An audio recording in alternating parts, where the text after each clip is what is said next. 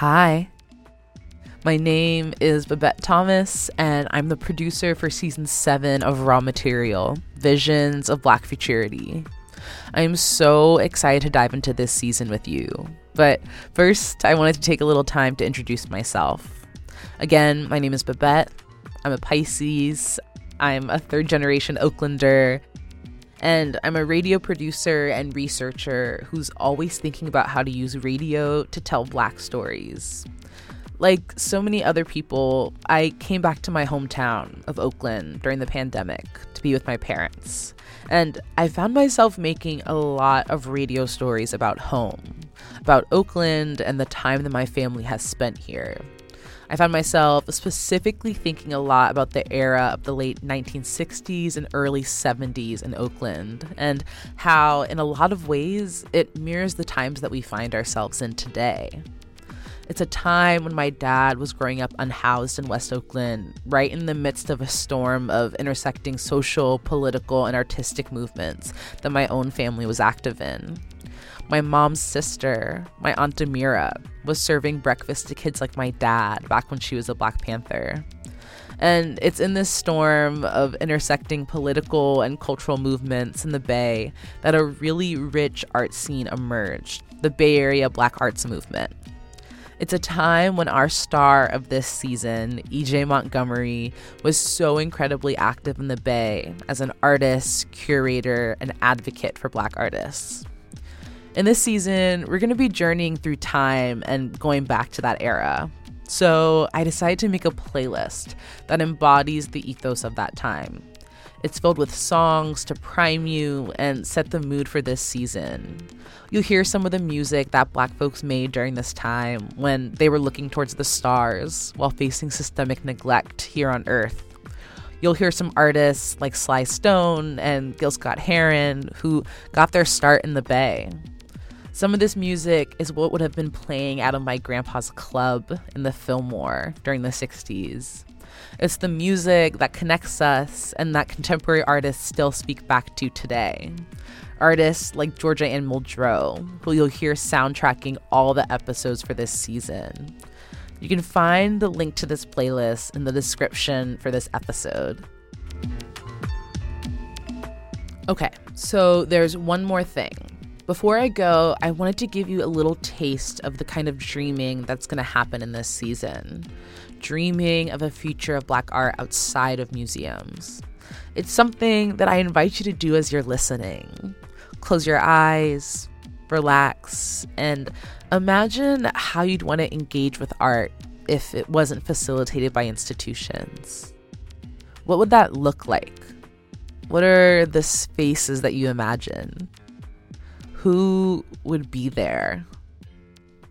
Are you doing it? Okay, well, now take a deep breath, and I hope you enjoy.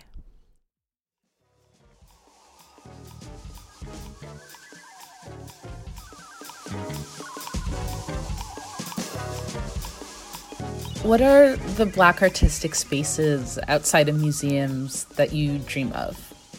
I feel like it would have to be a place where you could go and like also be able to connect with nature. It would strongly favor towards people of color. There would be a collective. There would be people that felt like they had a seat at the table, that often don't feel like they have a seat at the table. And there would be, it would just be nothing but love, I think. What color are the walls in your gallery? They're not white. They, they might be a nice lilac. They might be something bright, but not white. You feel like you belong. Everyone would feel like they belong, but people of color would feel like it was for them. Well, it's definitely just a school, and not like a formal institution. I just mean like a kind of, I guess, a grassroots school. And the reason I say this is because I think most of what I want my creative practice to be is steeped in like research and like communal study, or at least what I want it to be. And I feel like kind kind of design and design education should be hand in hand. And I think a school is like the perfect place.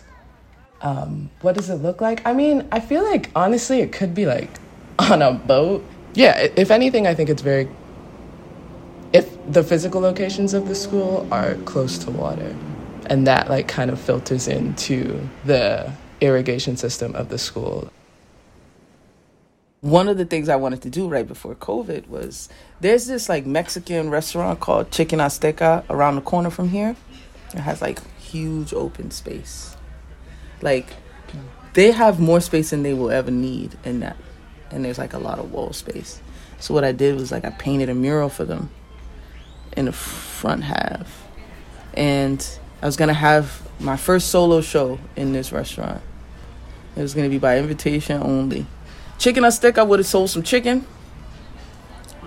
You know what I'm saying? But then the space is activated differently. Now zines are given out. Now workshops are happening. Now, you know, artwork is being seen. Like, we completely reconvert the space.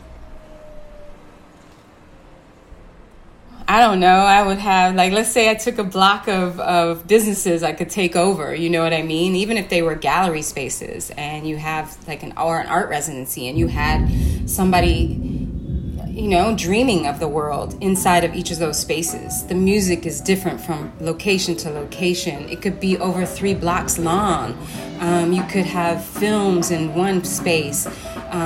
You know, I come from the house club days. You could have a house party happening. You could have reggaeton. You could have reggae music. You could have live painting or artists working. Or, you know, people need space to process all that we go through. It can be an exploration where you both have an audience who is willing to be there with you and give you the space to experiment and say, like, we're listening, you can take that space.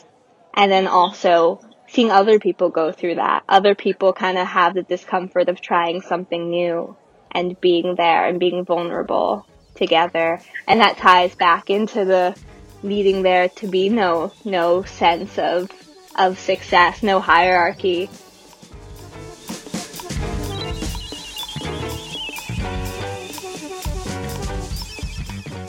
I cannot wait to show you all that we have in store with this season. And I'm excited to keep up this kind of sonic relationship we have with one another. If you want to potentially hear your voice in this season, please leave me a voicemail of all of your Black art dreams at 415-915-1784. I can't wait to hear what you have to say. And don't forget to check out that playlist. The link is in the description for this episode.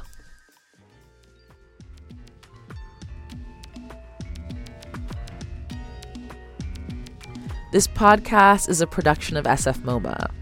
This episode was written, produced, and sound designed by me, Babette Thomas, with editing help from Maisa Plante-Graham, Erica Gangsey, Santino Gonzalez, Liza Yeager, and Kevin Carr. The music you heard in this episode is from the illustrious Georgia Ann Muldrow. Be sure to check out her music wherever you listen. We'll be back with the first real episode of Visions of Black Futurity in the new year. I'll talk to you soon.